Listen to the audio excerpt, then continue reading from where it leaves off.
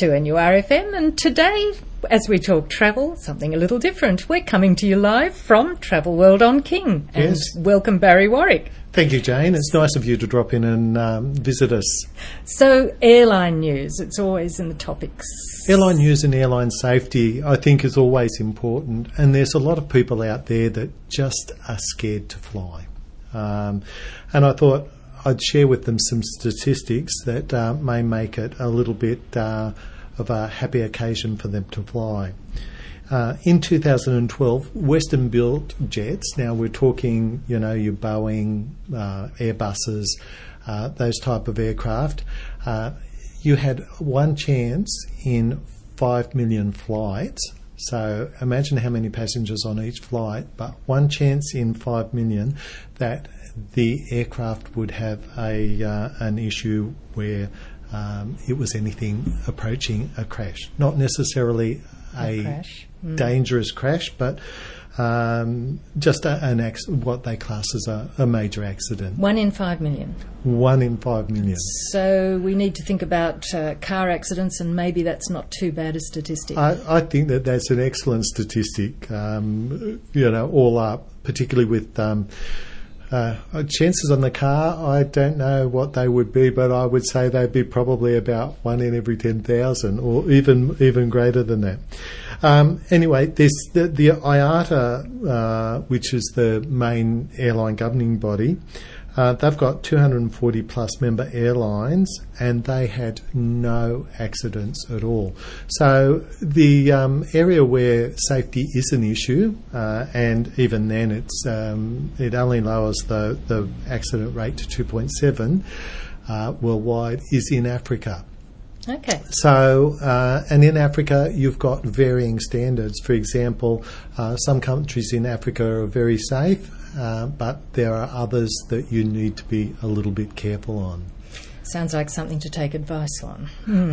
I think so. But, flying is a very safe occupation. Now, I thought I'd also share with you, seeing as we're into the safety and security, I recently was travelling in the US, and I know that security is always an issue in the United States. So I got to the airport bright and early, and I was there 1 3/4 hours before my domestic flight, so it wasn't even an international flight, and had a little bit of a difficulty because with the automatic check-in, my name wasn't coming up. So I went and saw them at the counter, and they assured me that yes, my name was there and everything was okay. Sent me back, gave me a different number to punch in, still wouldn't work. And then eventually, when that wasn't, and I sought the help of a couple of people at the airline counter, they sent me to another counter where they eventually issued boarding passes, but bumped me to a later flight. So just bear in mind that when travelling in the United States, you do have to get there a minimum of 2 hours, even for a domestic flight. Right, yes. Some other little bits and pieces that you may be interested in as well is that I travelled on Spirit Airlines, which is one of the low-cost carriers over there.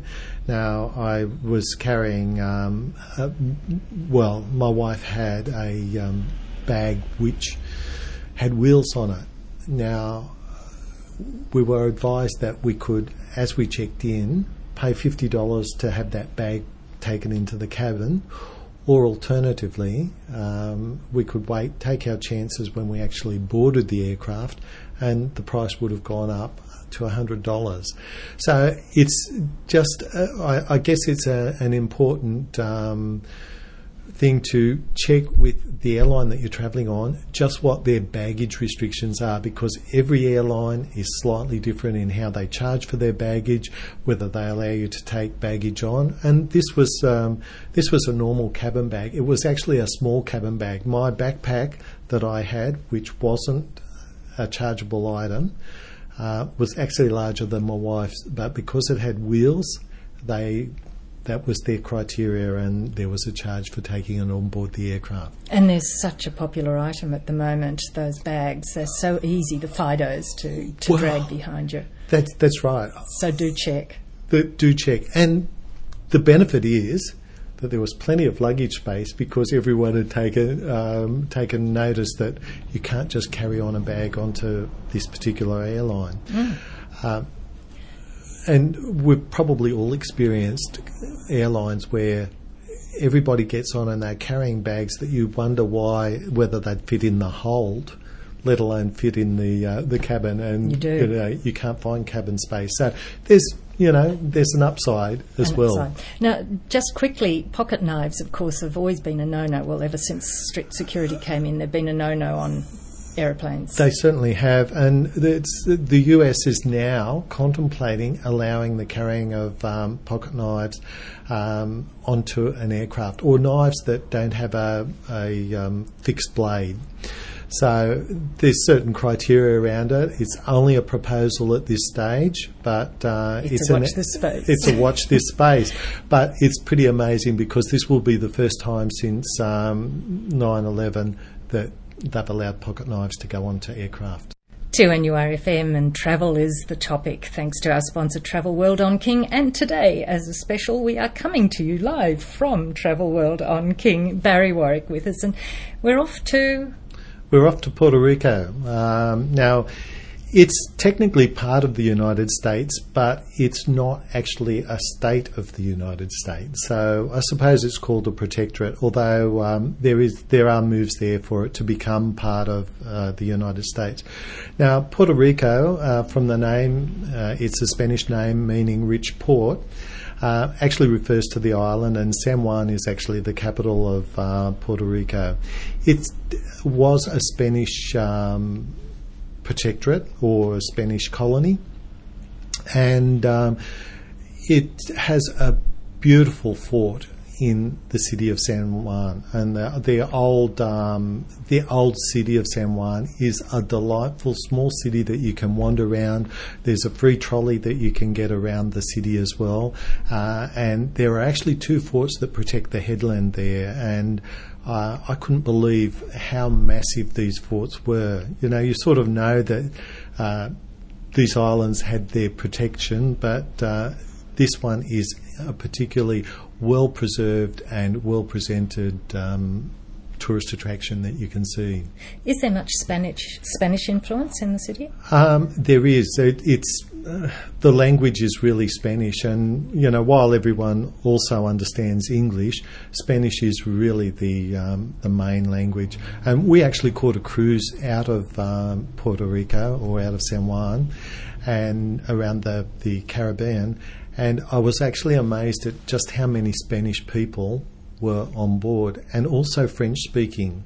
I would say that it was probably about 20% French speaking, 40% Spanish speaking, and about 40% English speaking. So it was just a little bit of an eye-opener, because I think that we expect that when we get on a vessel, it's usually, the majority English speaking. So a little bit of a difference. Yeah. So where is it actually relative to mainland US?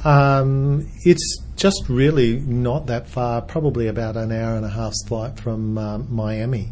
So just into the Caribbean. And the reason that I chose to depart from San Juan was that it meant that I got extra days cruising in the Caribbean, so I got to take in that one extra island, whereas if I'd gone out of either Fort Lauderdale or Miami, I would have had 2 days at sea. And while I enjoy my cruising, I also enjoy the ability to pot around the ports of call that we had. And most of the ports of call, it was easy to pick up. Once you got off the ship, you could pick up a taxi and do your own little private sightseeing tour, except for Guadeloupe, which is a French city, and there I would recommend that you definitely do a shore excursion from the ship, because while it's a fairly big and well populated island, it's still got issues in terms of just picking up transport as soon as you arrived. And because it's French speaking and I don't speak French, that made it a little bit harder to negotiate with taxi drivers, but we ended up going on a tour with some other French-speaking people, and they were having difficulty as well. But there's some beautiful little islands in the Caribbean, and we went to St. Martin. Now it's half Dutch and half French influence, and it's a really pretty little island, well set up for the tourists. It's got good port facilities for getting on and off the ship. So it was one of those really great ports that you can visit. So lots of different countries have obviously wanted a piece of the Caribbean over the years. Yeah, well, I guess it was the entrance to South America and Central America and also North America. So there were a lot of riches for the Spanish and British and Dutch to Portuguese to plunder. So it does have a lot of influences, and so it's really interesting just to see those varying, and I definitely recommend a Caribbean cruise. Thank you, Barry Warwick. Thank you, Jane, and thank you for coming and visiting us. And we will talk travel again next Friday after the 1 o'clock news. Been great to be here, Barry. On 2NURFM.